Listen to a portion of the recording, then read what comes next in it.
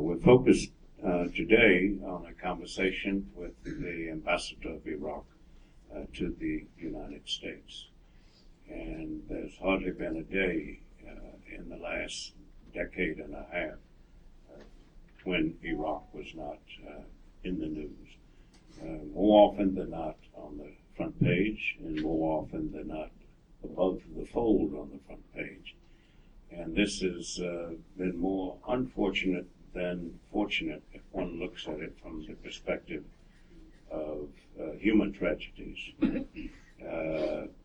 But before getting to the dynamics and implications of those realities, we have to acknowledge an indebtedness amongst every one of us in this room to Iraq and its people, and certainly its ancestors. Here is where the world's first known alphabet began to be written, devised, and disseminated. And it's amazing how many thousand years later they are largely, amongst Western languages, nearly the same number of characters in the alphabet from then till now, although the world's characters have changed somewhat. Iraq, too, is the source of the first codification of laws by which people can arrange their affairs and plan and predict and anticipate with the prospects of an effective civil system of justice. And if Herodotus was correct in saying, with regard to Egypt, that Egypt is the gift of the Nile, so too could one say that Iraq is the gift of the Dijla, Furat, of the Tigris and the Euphrates River. And likewise, along with that, the world's first human settlements. And a close cousin of that, the earliest of urban challenges for planning and administration and development, and even human resource investment. Iraq is all of these things in addition to what it has become increasingly in the last decade and a half. But today marks the anniversary of the Articles of Capitulation of Surrender in World War II on the Western Front. So emblematically, symbolically, today is a day of no small moment. But since the American-led invasion of Iraq and its subsequent occupation, to say that Iraq has changed profoundly, domestically and externally, would be a profound understatement. Here is a situation where the population then was 24 million, and as a direct result of that invasion, some 4 million people became uprooted, traumatized, and made refugees.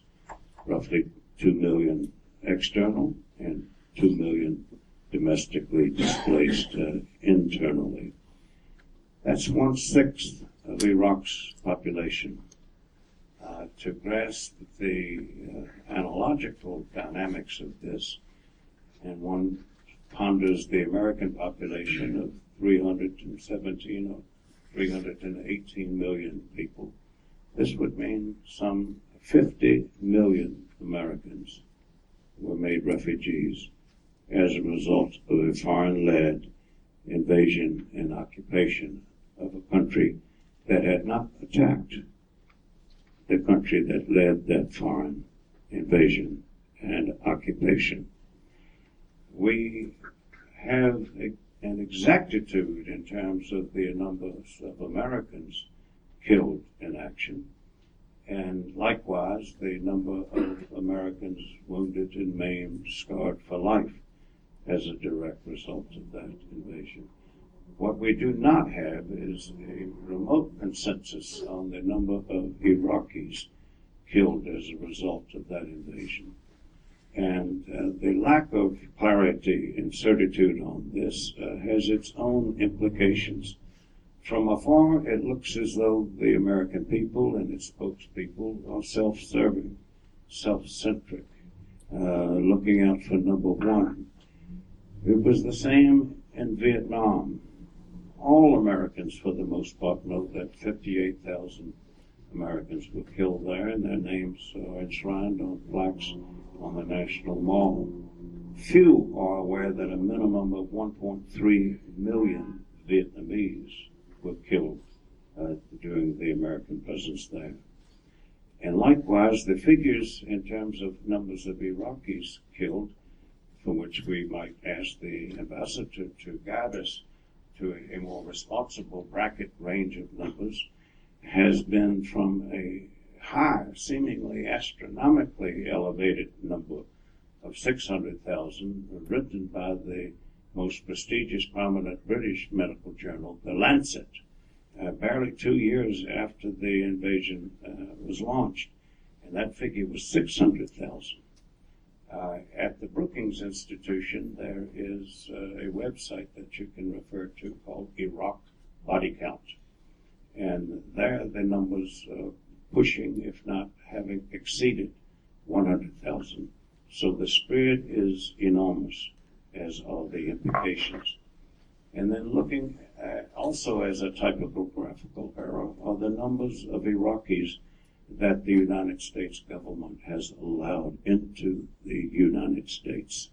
Syria alone took 1.3 million Iraqis in the opening months of the occupation.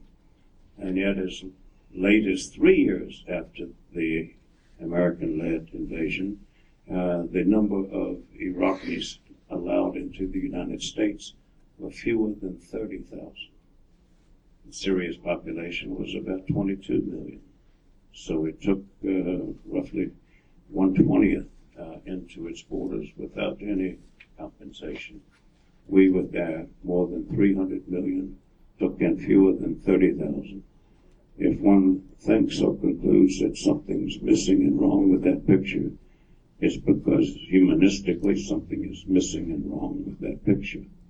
We're talking about the translators, the drivers, the interrogators, the facilitators, each and every one of whom in joining the forces that invaded their country, and some emotionally, but not far off the mark, factually would say, we killed a country, or themselves with bullseyes on their front and their back as such. However, in the process, the United States ended Iraq's national sovereignty, its political independence, its territorial integrity, the three criteria for admission into and maintenance of one's status in the United Nations. Ponder whether it was worth it in the sense of toppling a dictator. And if one says, yes, it was worth it, ponder the implications of that with regard to other dictators in the world.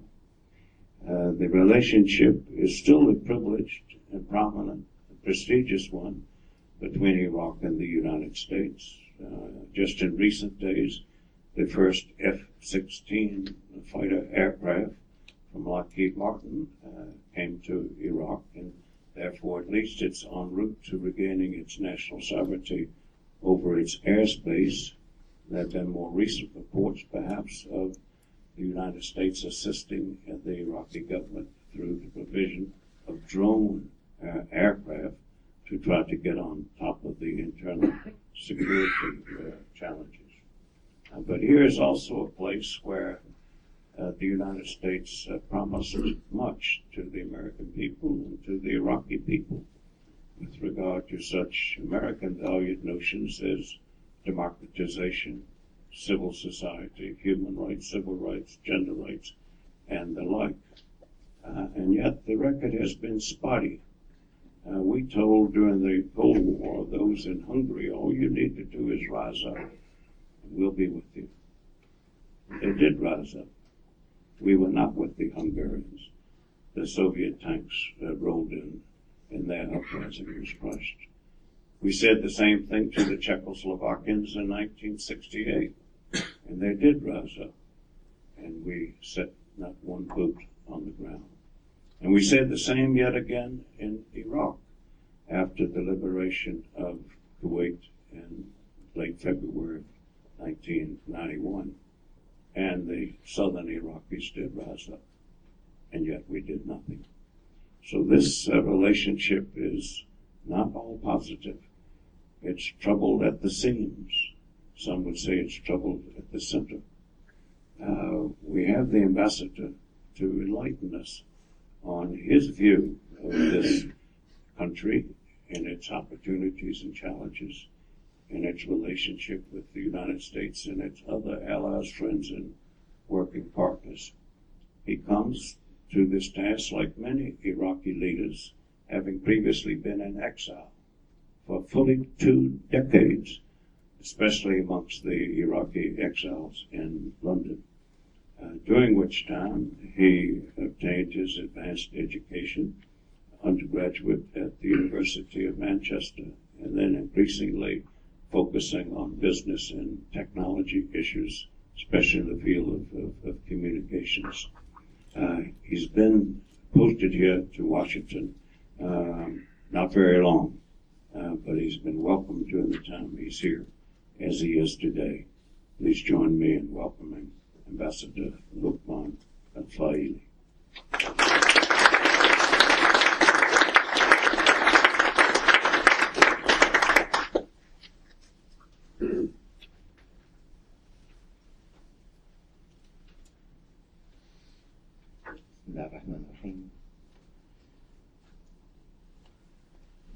Dr. Faily, Your Highness, ladies and gentlemen, good morning, and thank you for providing me with such an opportunity with a platform at a very prestigious place. I think Patrick called Dr. Anthony, he called him the Wikipedia. I would more or less call him the Oracle.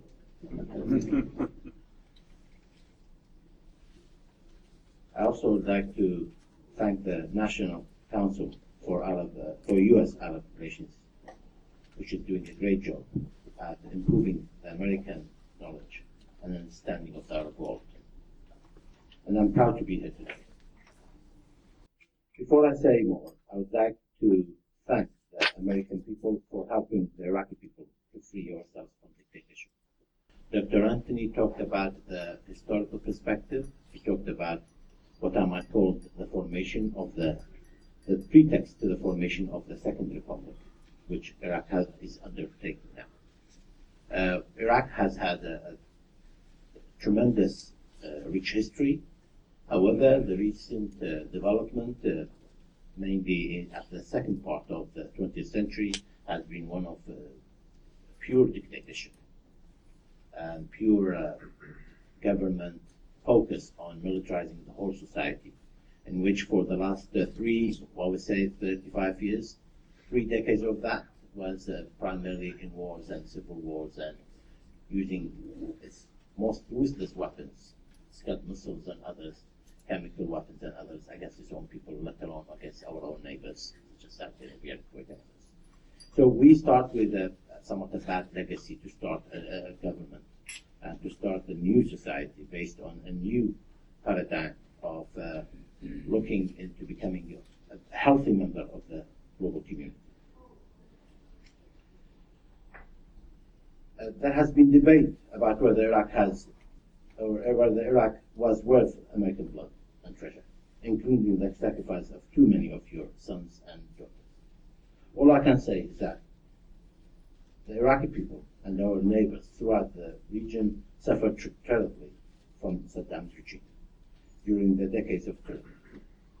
For all the challenges that we face, Iraq is better placed today than we were 11 years ago. And I will talk about that more, and I hope that Q&A will be challenging enough for me to talk about some of the taboo areas which Anthony tried to mention. The topic of today's discussions, Iraq update, challenges and opportunities, couldn't be more timely. Only 9 days ago, on April 30th, 60% of the Iraqis, which is about 21.5 million eligible voters, participated in a parliamentary election at 8,075 polling centers across Iraq. This was the fourth national election since the overthrow of Saddam and the first since the withdrawal of American troops in late 2011. The vote counts continues to be underway, and the final results will expected to be released by the end of this month. This election makes a milestone in Iraq's journey from despotism to democracy, and the international community is recognizing the progress we are making under very difficult circumstances. And I think Dr. Anthony mentioned some of those circumstances. UN Secretary General Ban Ki-moon's special representative for Iraq said this election was, and I quote, the first entirely Iraqi-owned process in which the United Nations had an advisory role, but the leading role was with the Iraqi authorities. He added, and again I quote him, that the Iraqis deserve a lot of credit for the very professional way in which they approached the organizations of the election. Despite the terrorist tactics to intimidate Iraqis and disturb the voting, we did everything we could to ensure that the election was free, fair, and transparent. Iraqis chose among more than 9,000 candidates from 107 political entities, competing for 323 parliamentary seats. 9,000 for 300 seats. So you can imagine the numbers. Roughly 30 persons per seat. Our electoral process encourages an inclusive government. More than 2,600 women were on the ballot. 25% of the seats were allocated to women. That's by the Constitution. And other seats are reserved for Christians and other religious and ethnic minorities. We took strong steps to ensure the accountability and transparency of this process. For the first time, Iraqis used the electronic voting card system. This system significantly minimized electoral fraud, and it ensured that all voters are clearly informed about their polling stations in advance. Transparency means that we want observers to watch what we are doing. There was more than 650 foreign observers, including representatives from foreign missions and Arab League.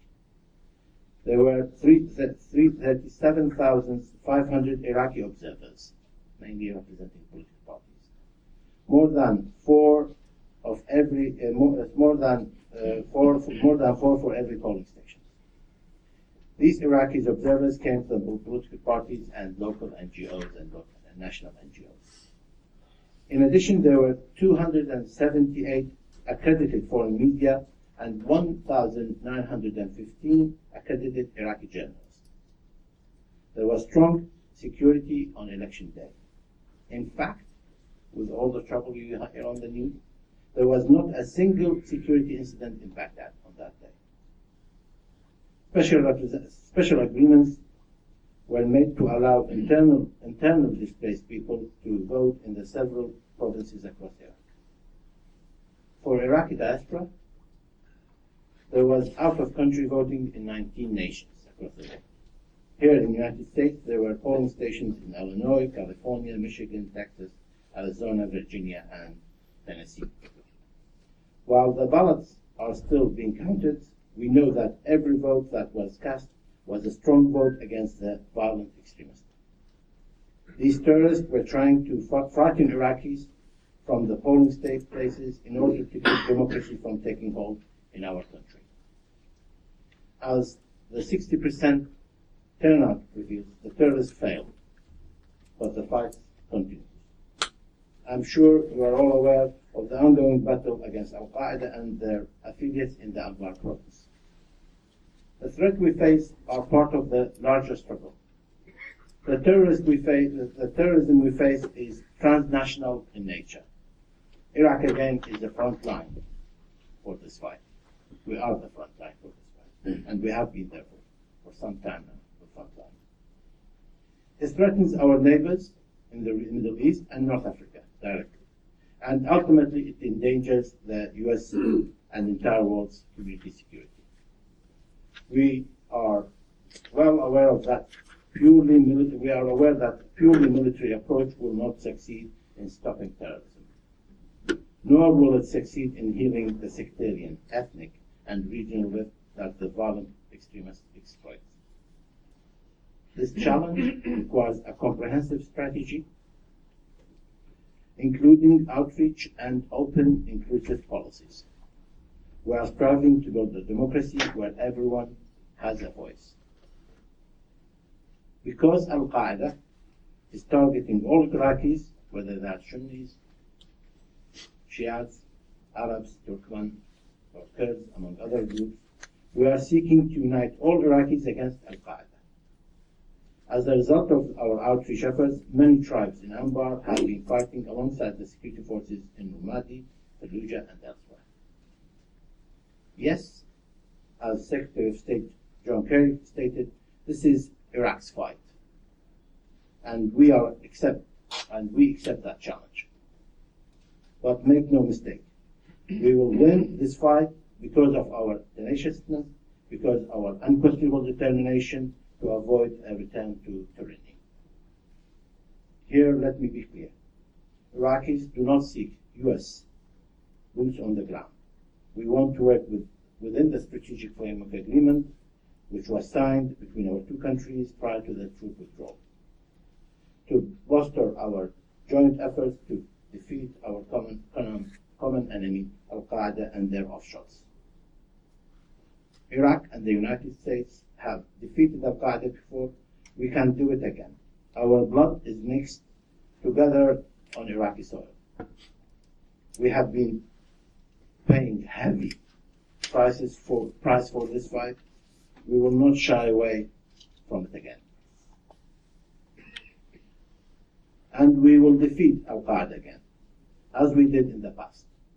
We will work with the tribes and the local citizens who help to protect their own community, and we will pursue the terrorist networks with sound intelligence and capable forces. The partnership between Iraq and the United States is based more than just military cooperation. On the strategic front, Iraq wants to share information about the terrorist threats and to better coordinate our efforts against it. With the United States, I might add, and with the regional players, and we're doing that. On the diplomatic front, our partnership is developing into what President Obama described as a normal relationship based on mutual interest and mutual respect.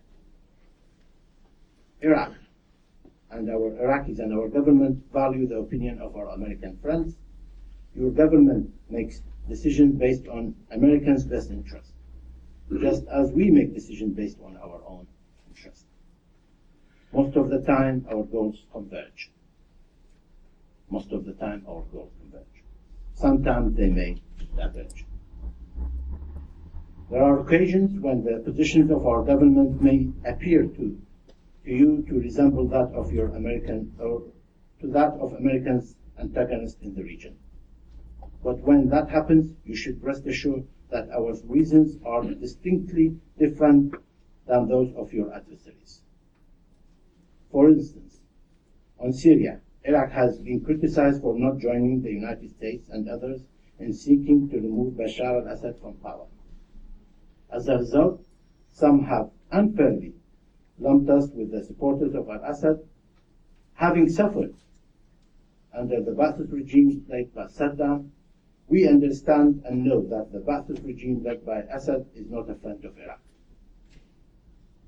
Terrorists have used Syria as a base for targeting Iraqis for a decade now.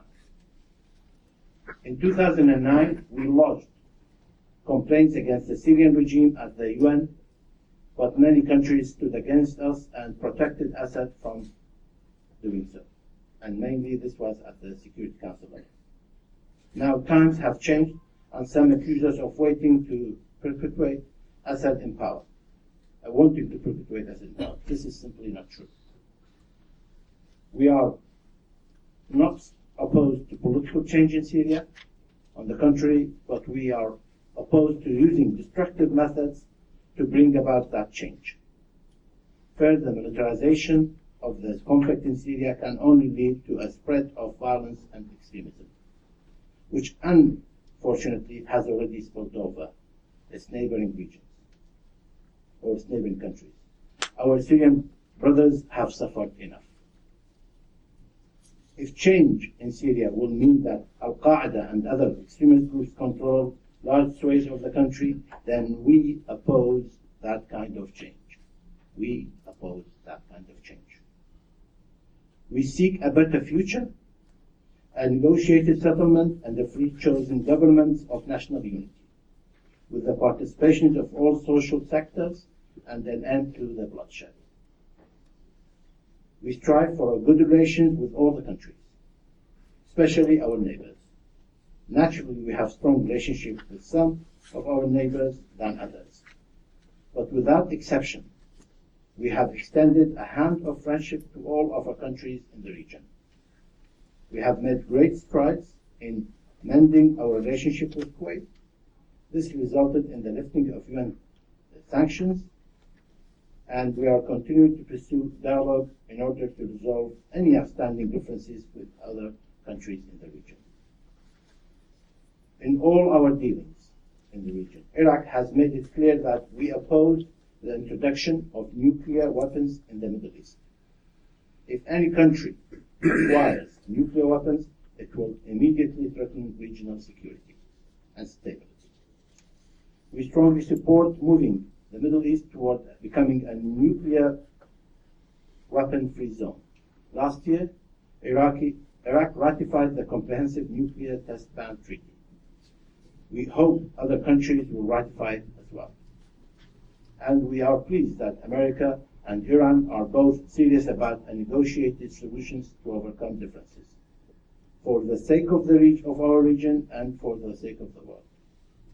This will certainly lead to the reduction of tension in already volatile part of the world. In Iraq, we do not shy away from our challenges. We acknowledge that the road ahead is filled with obstacles.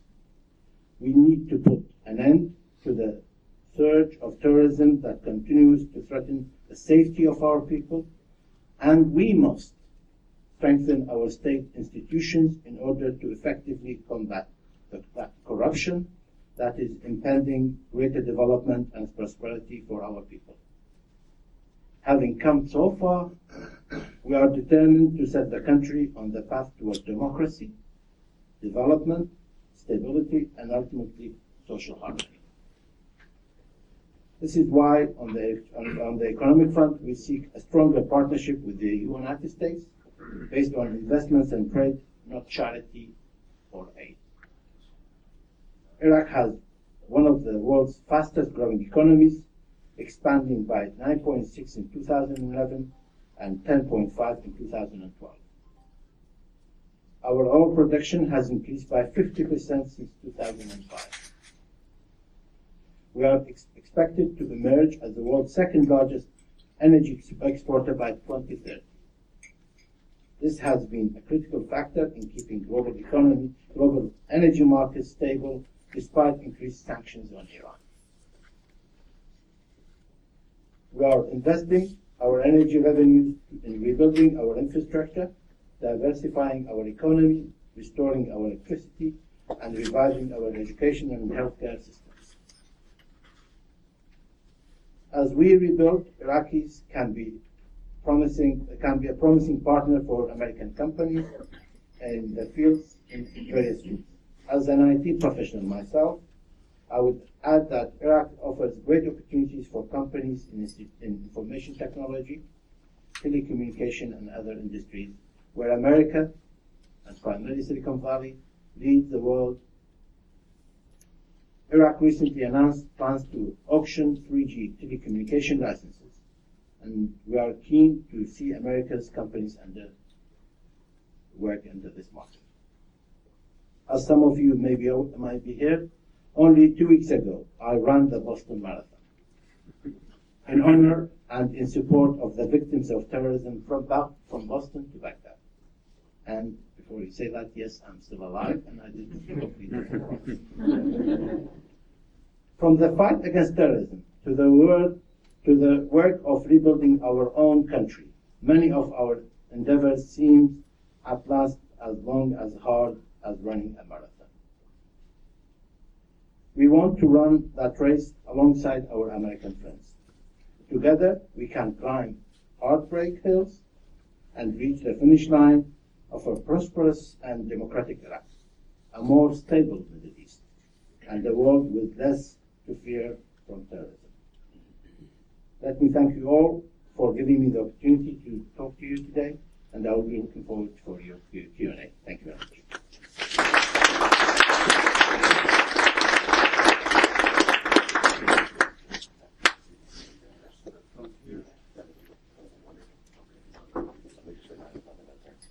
Ladies and gentlemen, in keeping with protocol of past events, we'd ask if you do have questions for His Excellency, if you would kindly, there are note cards, and there are pens actually in those packets with some legal pads for you to take back and information about Wilkie Carr and Gallagher. I'm not doing a commercial. Sure, no, that's wonderful. So, Mr. Ambassador, I will. So, anyways, questions on note cards. That's what I'm trying to convey. So. Just raise your hand if you have a question for the ambassador, and the National Council's wonderful staff will collect them.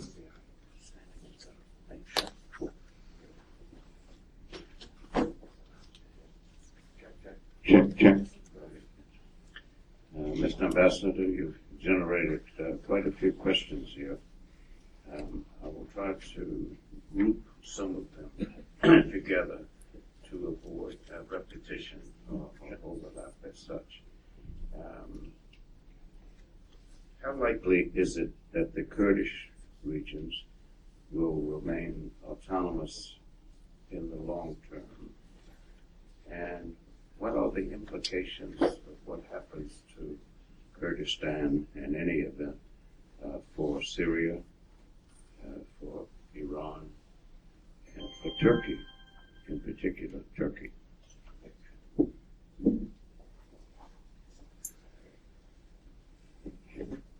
As you fully aware, the Kurdish question, the decision, the aspirations of the Kurds have always been an outstanding question in the region. Iraq is one of those parts of the region. However, in relation to that, over the actually during the 20th century, the Iraqi part of the Kurdistan was a freer, more able, I would say even prosperous part of the whole Kurdish entities across the whole region. Kurds say that they are the largest stateless entity or nation in the world. Population 30, 40 million, I don't know. However, within the Iraqi part of that, they've had autonomous agreements. They've had able to talk their language, education, all kinds of cultural events, political positions in the government, and so on. So, in a way, they had an easier ride on the Iraqi side. That's the right word to use. And as the as to the straight after the Gulf War, a safe haven was created with international protection, primarily from the NATO and the Americans, and therefore created a status quo in Iraq prior to the 2003 American invasion. When the new Iraq was formed in 2003, a status quo already existed of an KRG, Kurdish Regional Government, with their parliament elections and self-governing.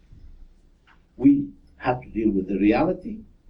A new federal political system was put in place, a new constitution which was ratified by the Kurds and others, which said that we have a federal setup.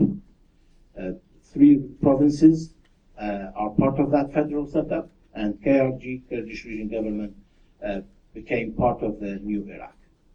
That's the realities of the situation. How will it evolve? It will evolve more or less as how best we can work with each other how could we define and appreciate the new Iraq, provide a venue for others to express their views, and obviously the regional geopolitics becomes a crucial factor in that as well. The situation in Syria has not helped. More than 220,000 refugees from the Syrian Kurds are in Iraq, so they've already had an incursion of a type into the Iraqi situation. And obviously the Kurdish element in Turkey is evolving, let alone on the Iranian side. I would say that the story is still not told. The full story is still revolving or evolving, and I would say that the current Kurdish discourse in Iraq is to be a healthy partner to the rest of Iraq, and we are working based on that formula.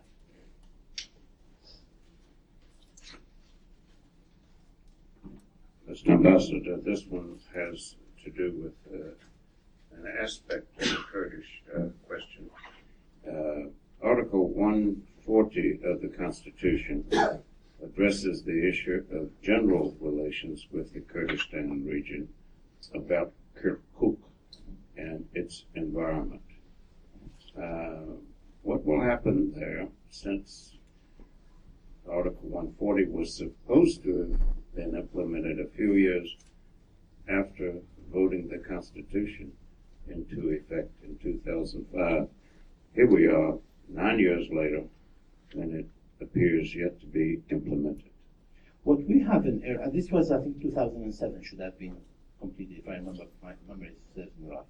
What we have here is still an evolving picture. A concept of closure, which is crucial to the American mindset and way operating, I would say it's somewhat weak in Iraq. And it's not a concept in relation to 140. I can give you a long list of other issues in which we have not yet been able to do a proper closure on it. And that's to do with the culture, to do with how important time is, it's to do with what are the other priorities and how long thought people are versus short-termism versus urgency of issues. Article 140 is one of those items. I'm sure that the political discussions in the next government will try to reflect back on Article 140. How do we go about the demographic issue changes in the Kirkuk? The national census has not taken place, and Article 40 is an integral part or directly related to that. Until we have a better demographic understanding of the evolving pictures in Kirkuk, for the last, we have to understand that this is primarily based on 1957 census versus 2003 post situation, in which a major demographic changes took place in the Kirkuk, whether it was historically predominantly Kurds, Turkmens were there as well, and now there are Arabs, and there is a bit of disputed territories, as it might be called. That is still evolving. I don't think Kirkuk is any unique in comparison to the others. The Kurds appreciate the change in the demography. We also have to have a certain element of closure. That will not take place now until the census is complete and until this article becomes part of the resolution of the new formation of the government. Thank you, Mr. Ambassador. That relates to another question that had to do with Americans failing to achieve closure or even entrance on some of its legally obligatory dynamics. Article 6 of the United States Constitution says that all international laws, conventions, and treaties to which the United States is a sovereign signatory are the supreme law of the land.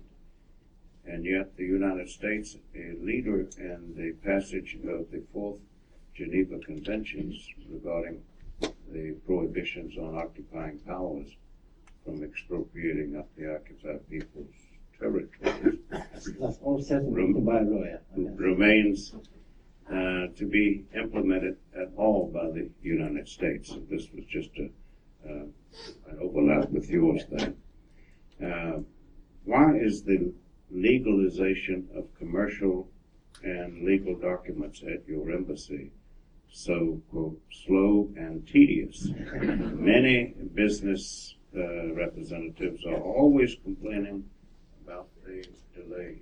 What we have in Iraq is an extremely old bureaucratic systems process of governing. There hasn't been a significant change in the actual processes, primarily after 2003. However, there has been a significant change in the culture to create for customer service and accountability and so on. What you have is people aspirations has been raised, but yet the dynamics of the government change the legislations for the parliament to effectively change the myriad of, I would say, old legislations which are primarily related more to the police state. That's still outstanding. And this part of this has led to delay in certain development. Let me give you an example. This is all related to the investment aspect of it as well.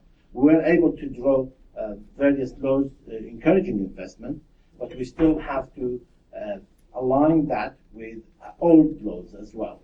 And when a conflict takes place, we need to, I would say, do better our housework on that. That's part of it.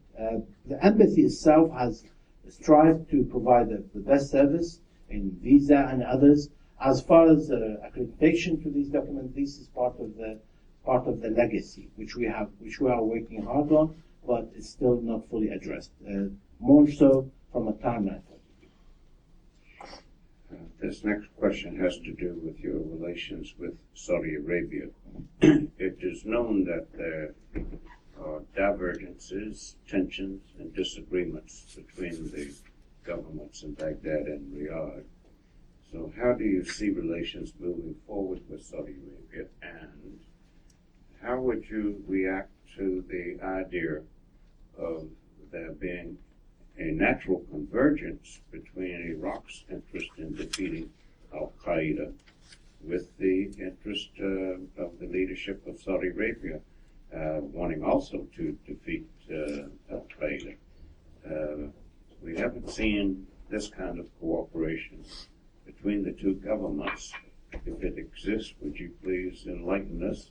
If it does not exist, would you please comment as to why and what the prospects are?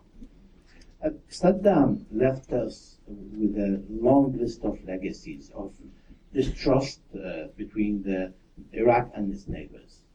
Invasion of Saudi Arabia, invasion of Kuwait, issues with Iran, certainly the invasion of Iran, issues with Turkey, and so on. So we already, let alone the Syrian situation. They were both Ba'athist party, both forming, they had a united country in historically spoken theories, but they were adversaries as well with Syria. So let alone others. So those who were on the same ideological page couldn't get along with, let alone others as well. So unfortunately, that legacy, we're still suffering from it. We are yet to establish, I would say, a strong common vision, common approach, common understanding with all our neighbors. The relationship with majority of our neighbors has significantly improved. We've tried to normalize and move into a partnership with the majority of our neighbors. We were able to do that with Kuwait, Iran, Turkey. We have challenges with working with that. With Jordan, we have the strategic pipeline working on as well. Syria, we have challenges, and Saudi Arabia. With the Saudi Arabia, we have reached out with our representation at the ambassadorial level. We have had an ambassador there at, I think, 2009, if I remember correctly. My predecessor in Japan moved on to that. And we are awaiting for full representation of Saudi Arabia at a residential ambassadorial level. They have a number of residents based in Jordan. I think as part of the legacy, we are yet to clear up all those legacy issues. The sectarian polarization in the region has not helped us. The issue of Iraq being weak and its neighboring, primarily being Turkey and Iran, tried to influence that situation hasn't helped us. The relationship with Saudi has been trying to deal with domestic operational issues such as Hajj, such as border issues, such as smuggling between the borders, that sort of things. We've been working on that hard. We've been able to get an arrangement to exchange of prisoners and so on. Yet, if you ask me, do we have I would say a healthy relationship? I would say no. Are we working hard at it? Yes. Are the challenges fundamental? I would say no. We need to have a more embracing of each other's facts and each other's situation. I think based on that, I suspect the relationship can improve significantly and fast. This one has 2 or 3 related parts here. How are relations between Kuwait and Iraq over and beyond what you have mentioned in passing thus far, particularly with regard to the status of reparations still due to Kuwait? And related to that, the larger issue of Iraq's relations with the other 5 GCC countries and their consensus, almost a consensus, about Iran's meddling or interference in their domestic affairs being a major issue for them, one that they asked the United States before it began the P5+1 negotiations with Iran, if the GCC countries might at least be in those meetings, if only as auditors and observers. Iran said no, and the United States said, okay. That Iran also has interfered in Iraq's domestic affairs, I think, is beyond debate. So Kuwait specifically, because many Iraqis thought for decades that Kuwait should properly be the 19th province of Iraq. Not many Iraqis. I would dispute that. Saddam used it as an opportunity to expand his leader of the Arab vision, which he wanted to emulate Nasser and others. And the invasion of Kuwait was based on that. He misread the geopolitics of the region and the globe, and we have paid the price for this miscalculation. Part of that price is we had Chapter 7 issues and other. I would say we are at the high list of UN sanctions than any other country in the world, and we more or less have resolved all those issues. Even the Chapter 7 issues, we are out of maybe 53 billion, which was paid to the Saudis, to the Kuwaitis. We've more or less paid around 43 or 44 billion. By the end of next year, we will finish all the repayments of that amount. It already deducts 5% of our revenue even before we start any calculation on that. So the process is improving. The relationship with Kuwait has more or less moved on into a healthy relationship. There are issues of airlines and other outstanding issues already resolved. The representation is at the highest. The trips, the bilateral trips, the traffic flow between the two countries has significantly improved. I would say that it's one of the most successful factors of how Iraq has done a closure on its relationship with Kuwait, and the border signs and everything else. And we're still working on that because of the large list of legacy issues. As far as Iran is concerned, Iraq as a state more or less demolished after 2003. The whole state collapsed with Saddam. He was able, it was like a shell. From 80 to 2003, Saddam started chipping on the state parts for that 23 years. At the 2003, you can only see the shell of the state, with no real content, with corruption, legacies, devaluation of the money by 10,000 times, so you have to just imagine that. To 1980, one Iraqi dinar was $3. 2003, $1, 3,000 dinars. So that was the economical side, let alone demolition or more or less evaporation of the middle class and everything else. We talked about, Dr. Anthony talked about some of the numbers. That's the legacy we worked on, which meant that Iraq was a fragile country with no antibodies to deal with any of the neighbors, let alone with Iran, whom we have a large border. Iran to us is somewhat similar to the Mexico and Canada to you. It's not like the Cuba situation. So we have large borders, we have issues, we have large legacy issues to address in the water streams, the oil wells, and so on. Based on that, we have tried as much as strength as possible to rebuke any pressure from the Iranians. Let me give you one simple example. The strategic framework agreements with the United States, that was not their favorite day, the day we signed that. And we have other issues. But we have a strategic relationship in relation to religious tourism. We get more than, I would say, a few millions of Iranians come over for religious tourism. That's a revenue we can't do with that for our development and economic issues. And at the end of the day, you have to deal with your neighbor. You have to contain it, but at the same time try to have a healthy relationship. And we're working hard at that. We're not saying that we are 100% healthy in rebuking any of our neighbors. No, we're evolving state, and we talked about that number. I'd be more than happy to share the type of challenges we have, which we're working on. All right, thank you. I think before we leave, yes, we would like to hear you prioritize the challenges. That would be a good note on which to end, but we have some more questions here. And for clarification on the last one, of the $50 billion in reparations, more than 40 billion. If I remember correctly. Yes, Yeah. More than 40. 43 or 44 we Yeah. already paid. Is this not the government to government versus the private Kuwaiti claims for reparations for damages done to their inventories, homes, livelihoods, which, correct me if I'm wrong, remains an issue in Kuwait's Council of Deputies? As far as I'm aware, there were 3 issues outstanding with the whole Kuwait as an entity.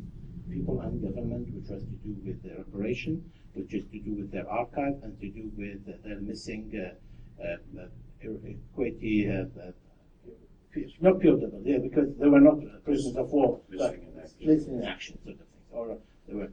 That's every now and then. Recently, my minister and our foreign services took part of that archive back. And we still have, by the way, the government pays for people who say, if there's still an outstanding Kuwaiti items in your house, please bring it and we'll pay you money. So that's what we're working on. As far as I'm aware, the Kuwaiti issue would be closed by the people because we already opened that up and we went through that painful process. There is still might be a question which is to do with international issues, but we're going through the Paris Club with countries and companies, and we're still working on that. Move back over to economic related issues. Can I just say one thing on this issue? You have to imagine a country going through wars which was imposed by the dictator, one of the most ruthless dictators in history, not elected, nothing. Yet the country has been penalized, and we have said, okay, we as a state, we as people will pay for that recklessness of the dictator. And this is what's taking place. Against all the issues we have, we're not technically still not a rich country. We may have a rich revenue coming in, but we still have major challenges in our infrastructure. So that's the extent. And we know that Kuwait doesn't need that one. But we are more than happy. We are more than willing to say we need to get a closure on these issues. They are our brothers, they suffered, we have to get a closure. And that's part of it. One thing that's making your responses so rich and well received is from our media and Congress and others, talk shows, the absence of context, the absence of background, the absence of perspective. You're providing all 3 of these in the answer to your questions, and we're indebted to you for that and more. How do you see Iraq's oil production, near term, medium term, long term?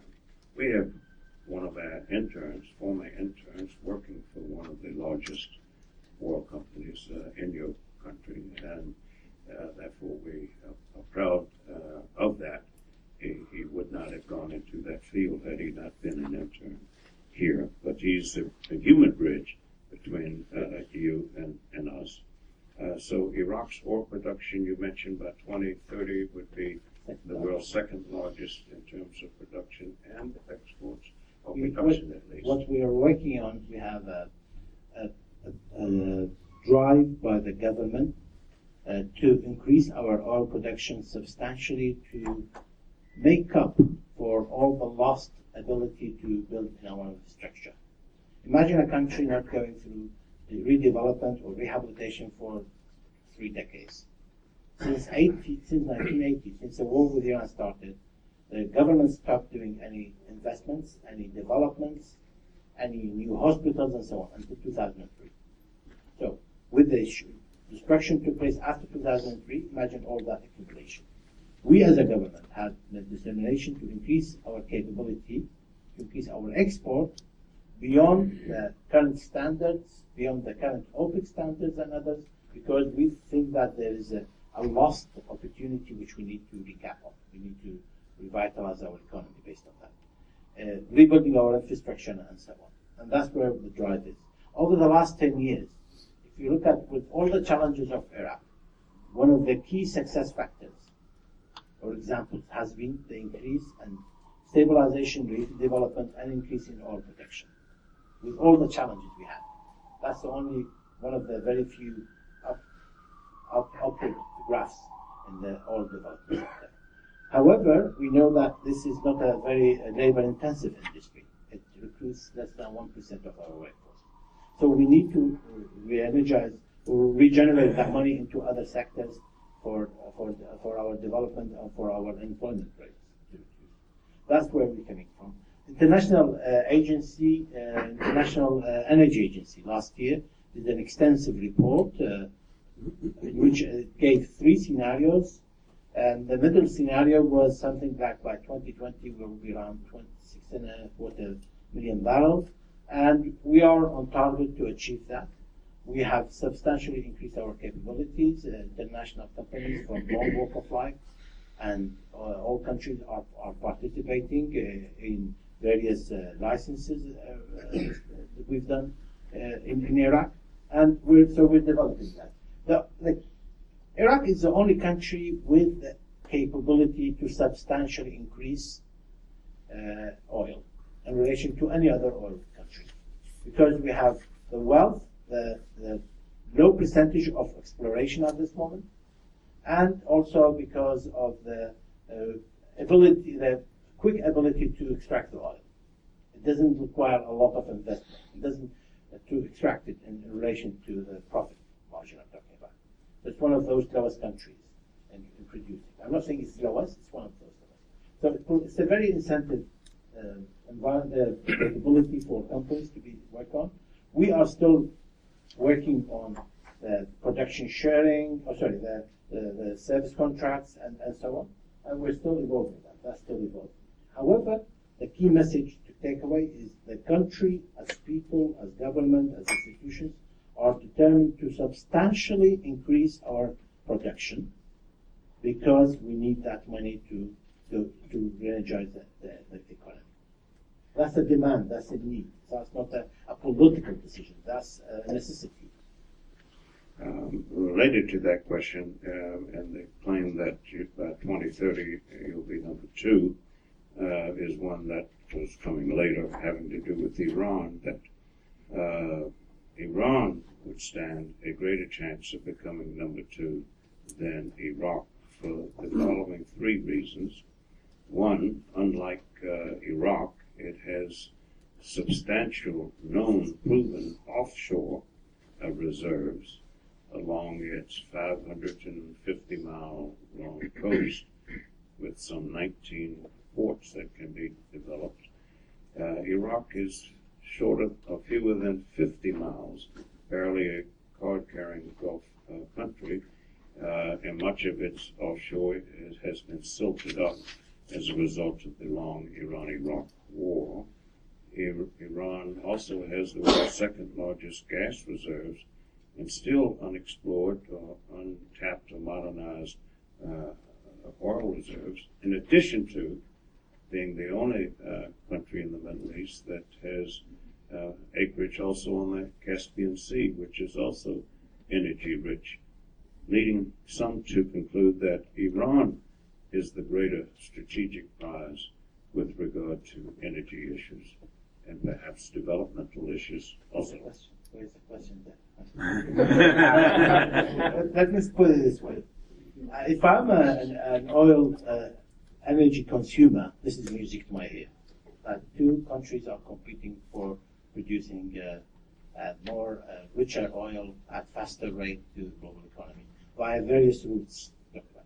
If I am an Iraqi, I will say that's a good competition to be in. The international demand of that, and we will compete for that. For free market economy, this has its own dynamics, and we're okay with that. As much as the diversity and others as well, I agree there's an issue of the bottleneck of the South. However, we have been working hard to provide other platforms to increase the capability, to diversify via Jordan, via Turkey. We were in discussion prior to the Syrian situation to revitalize the pipeline we already had with Syria.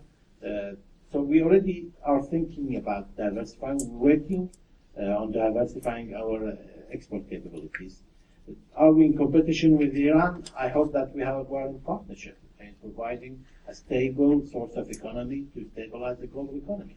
Oil should not be used as a weapon to destabilize the world. On the contrary, it should be a healthy product used by country consciously with environmental thoughtfulness put into it, and it should be a tool of bridging countries, not competing and fighting.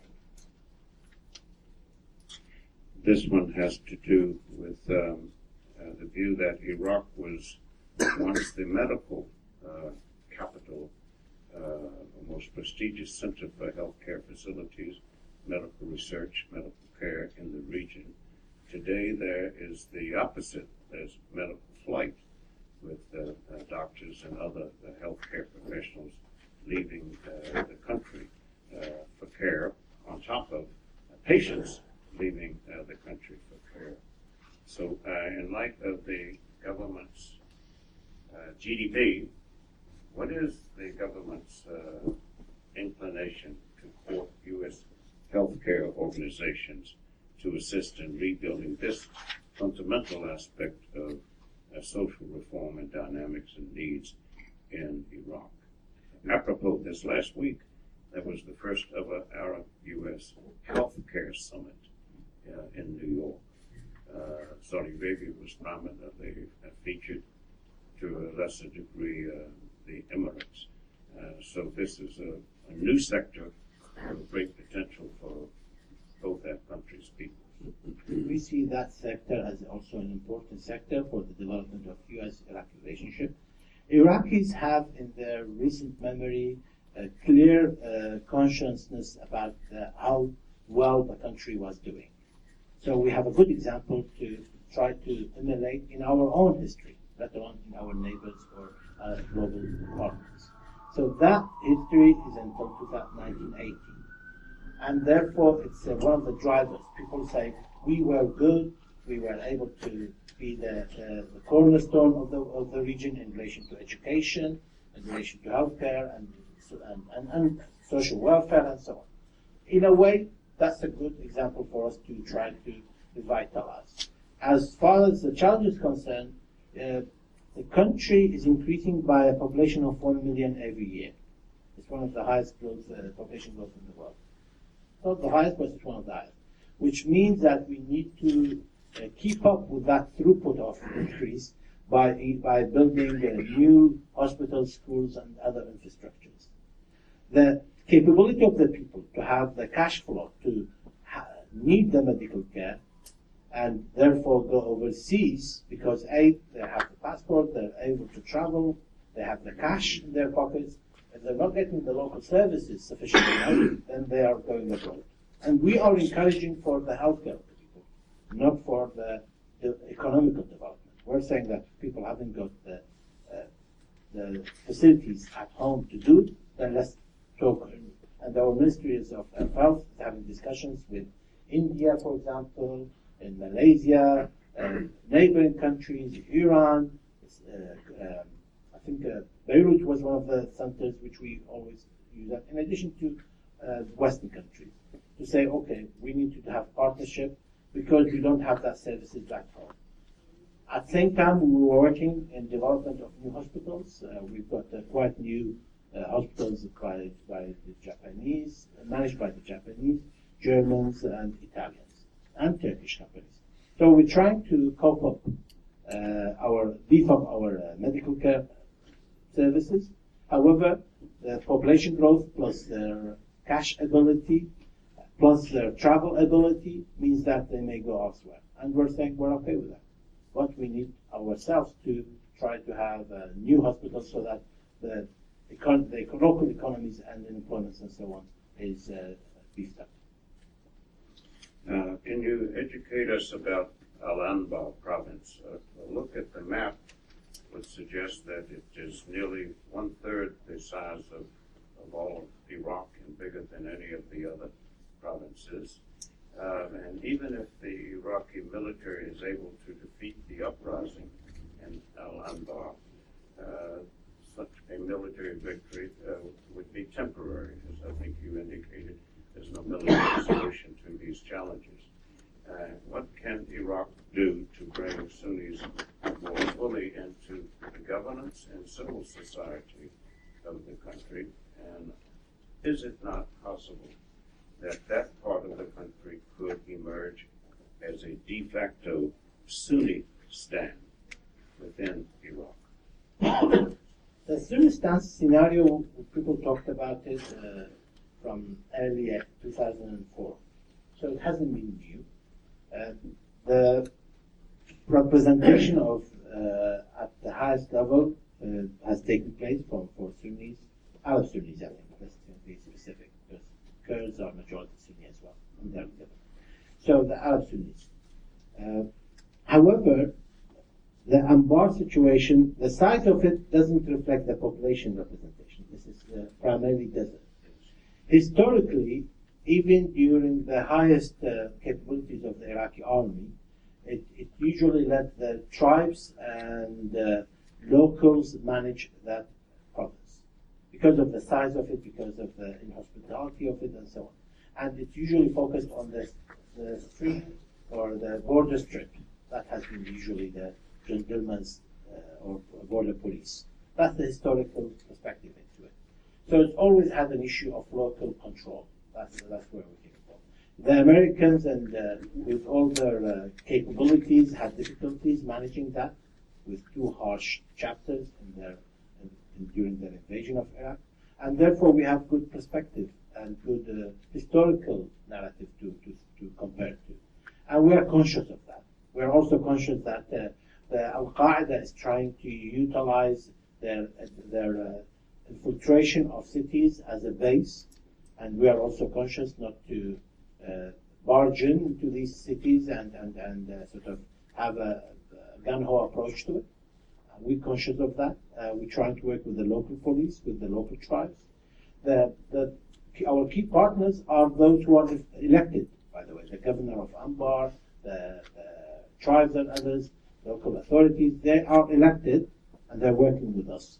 We're providing arms, we're providing some capabilities, funds, but we are new as a military institution. We are new. We're just, as we talked about it, we still short of a single fighter plane. So, and that's why we're working with our American friends in our F-16 program and our Apache program, whom has been approved by Congress. We're working on that delivery issue and so on. Next month, I will go to the graduation of our F-16 pilots. I went to some last August. Now this is the main course. So we are beefing up our capabilities to have a better control and try to contain the situation within Anbar, and certainly try to dislodge it from the Syrian situation, because that's a key challenge. What we have is jihadists from Chechnya to Afghanistan coming to Iraq. And I called it the battlefront. It is the battlefront. That's unfortunate. The Syrian situation has not been addressed. We still can't see the light at the end of that situation. and it's automatically having a direct impact on us through the open border, through the tunneling of monies, funds, and jihadists and so on. So that's a challenge, and that's what we're saying. We're saying what's taking place in Anbar is an international challenge, not just an Iraqi thing. In addition to the political situation which we talked about. You mentioned the Ba'ath Party on several occasions there en route to other points, or included in larger points. What is the status of the former Ba'ath Party members in terms of being incorporated into the government, or estimates of how many ran in the most recent elections? And what is the status of the return of property confiscated by the Ba'athists? We had committees set up in negotiation with Parliament, primarily after the demonstration took place early last year, which was led by the Deputy Prime Minister for Energy, Sheikh Dr. Shahristani. He looked into cases. I think there were about 3,500 or thereabout cases. We tried to expedite some of those who were sort of harshly treated, or who were unjustly treated, or who were not able to go back to their work and so on. However, we also have a legacy of Ba'athists being correlated to the destruction of country. That's what you have to think about. In people's psychology, Ba'athist is very similar to the Nazism element in Germany. They led to the destruction of the country, ruthlessly sort of dealing with the locals, let alone with the neighbors of Iraq. That's where the psychological issue is. The key challenge has been for us is to try to get a balance between the stability and peace for the society versus the justice and versus the ability to get a closure for the people who were the victims of the Ba'athists. That's the key challenge. As far as the elections concerned, for example, there were less than 20 people disbarred from putting their names forward as candidates. Less than 20. I talked about 9,000 names. Less than 20. So we have, in this election, we have not had any serious discuss as to who should be disbarred, whether they are senior Sunnis or senior Ba'athists, ex-Ba'athists, or some of them still declare to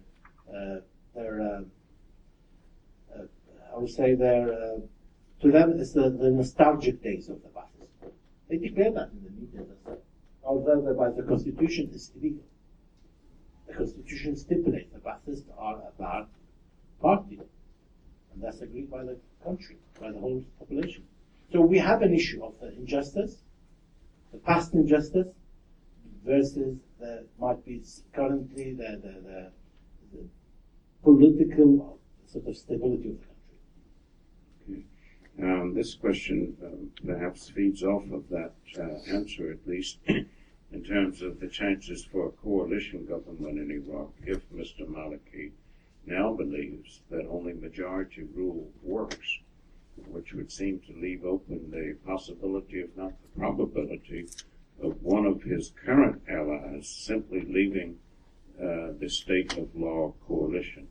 The reference here is to, I think, Ayad Alawi and his followers, and an echo of the American situation where in 2000 in the United States, the person who got the most votes lost. Could you address that, along with what has happened to Muqtada as-Sadr, who was once quite a controversial figure, and the role of Ali Sistani? Many in the audience, not being specialists on Iraq, would benefit from your educating us on each of those. I'm here humbly to tell you how to educate. The country is still evolving in who has the moral, political authority.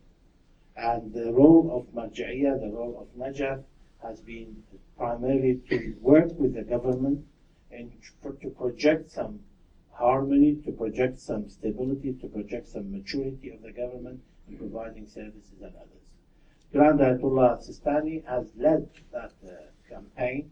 And, for example, during the peak of the civil war, he was the primary factor which positively tilted towards stabilizing the country by saying you should not be indiscriminate in your revenge, you should let the state handle these issues, and so on. So he has been one of the heroes of Iraq over the last 10 years. People have seriously talked about him getting a Nobel Prize, Peace Prize, and I think he's worthy of that because of his positive role in the stabilizing, harmonizing, developing Iraq, and that's a testament to his, I would say, the humility, and his testament to his ability to have that big heart. Bearing in mind, he's not even an Iraqi nationalist. He doesn't even vote. He doesn't hold Iraqi nationality IDs. So that's more or less reflects the Iraq. Somebody to have that influence because of his position and because of his ability to father the country. As far as Sayyid Muqtada al-Sadr is a religious leader. He has, I think recently was outside the country, went to Lebanon, and now, if I remember correctly, 3 days ago he came back to Iraq.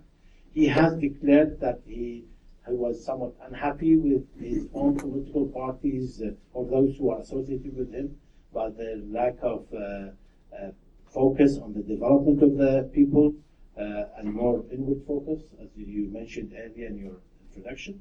So I think in that sense, he is somebody who is aspiring to play a positive role in the development of Iraq. And we are welcoming that. As far as the majority government, I think there is maybe some misunderstanding. What we are saying is this current government, the last 3 governments, has been one in which there is no opposition party. None. No single parliamentarian can say I'm an opposition. Because all the political bloc, all, have had representation at the parliament, have had representation in the government, have had representation at the cabinet level. So what we have now, where we're saying this might be ineffective and inefficient in the development, primarily because of decision-making process. So what we're driving at is we're saying we need to have representation of all walk of life of Iraq, but it doesn't have to be all in governing. Why can't we have a healthy opposition parties who have a primary role in checks and balance? Bear in mind that the parliamentarians have the authority to legislate and monitor. So that's a key role for them, is they have the authority to monitor the executives. So why should all the Shias have representation at the cabinet? Why should some of them who become opposition, why shouldn't some of the Sunnis or the Kurds or others? So this is where we're coming from. We need to have more policy-oriented than ethnicity-oriented government. That's the key discussion. Nobody is saying there shouldn't be any Sunni in the government. There shouldn't be any Shia. Or the Prime Minister has to be from a certain party or a certain... Nobody's calling for that. And I think we'll have to wait until the election revolves. It's too early to talk about that. This one, we're coming near the end here, calls for comment. That this last week in Washington, the Secretary of Treasury, Mr. Louvs, said his view was that economic stability is key to political stability. There are those of us who believe it's the other way around, that political stability is more key to economic stability than the reverse. And examples were given that during the 8-year Iran-Iraq war, the external situation for the 6 GCC countries was unstable, but the domestic situation was very stable, indeed arguably more stable than any other 6 neighboring developing countries.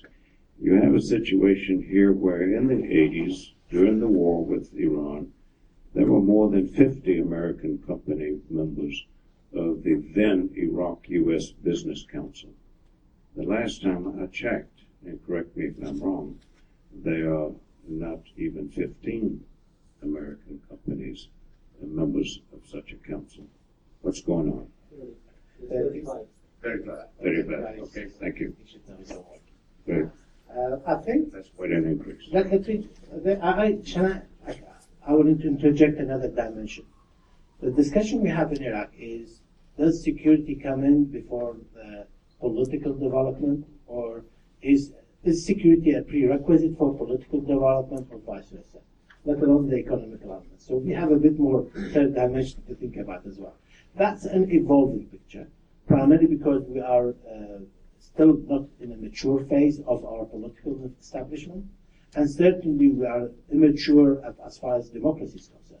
We are just started that. It's the first decade of a democratic country in a long road. So in that sense, we appreciate the discussions and the heated discussions sometimes as to where does the development comes in, where does the political, economical, social development comes in, and where does the security comes in. However, you have a regional polarization taking place.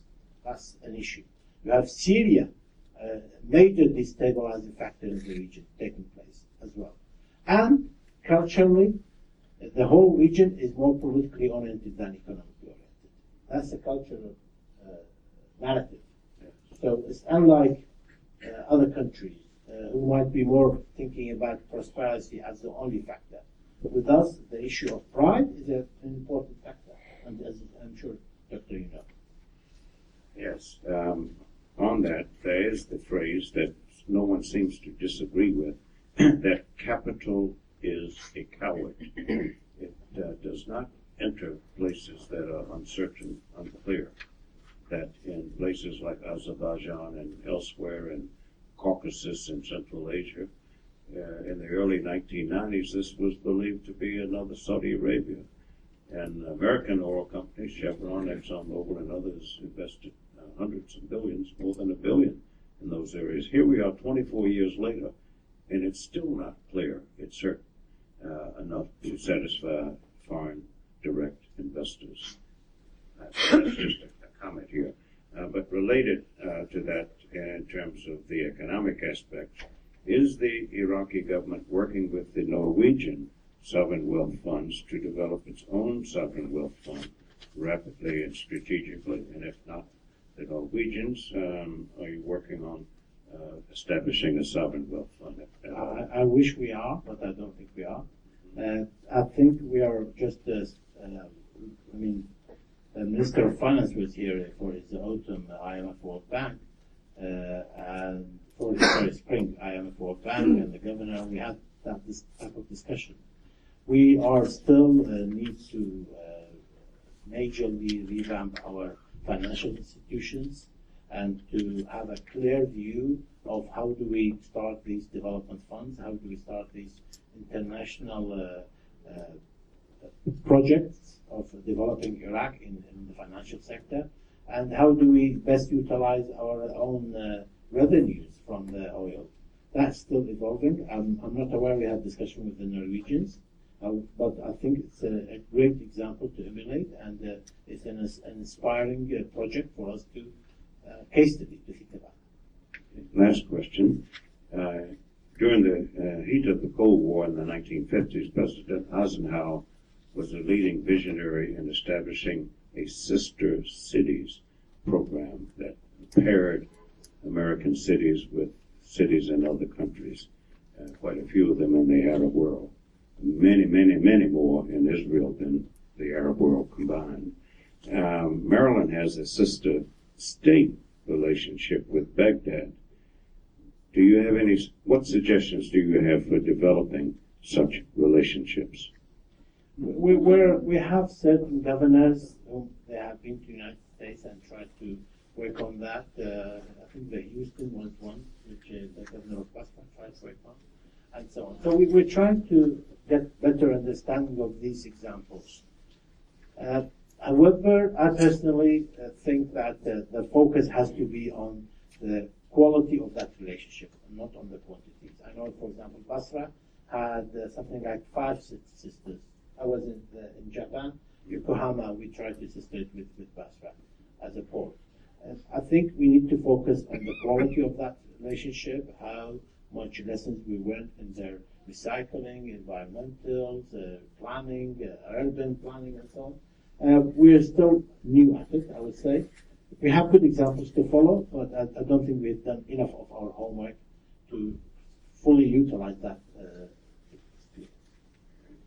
In bringing this to a close, I neglected to mention in the introductory remarks how Baghdad had been the center of the Islamic world for half of 1,000 years, roughly from 750 to 1250 AD, longer than any other one single capital as such. It was the center of science, of technology, research, development, the arts, the humanities, the social sciences. The world learned a lot from Iraq at that time, and you've helped us to learn a lot from and about Iraq this time. Thank you, Mr. Ambassador. Thank you.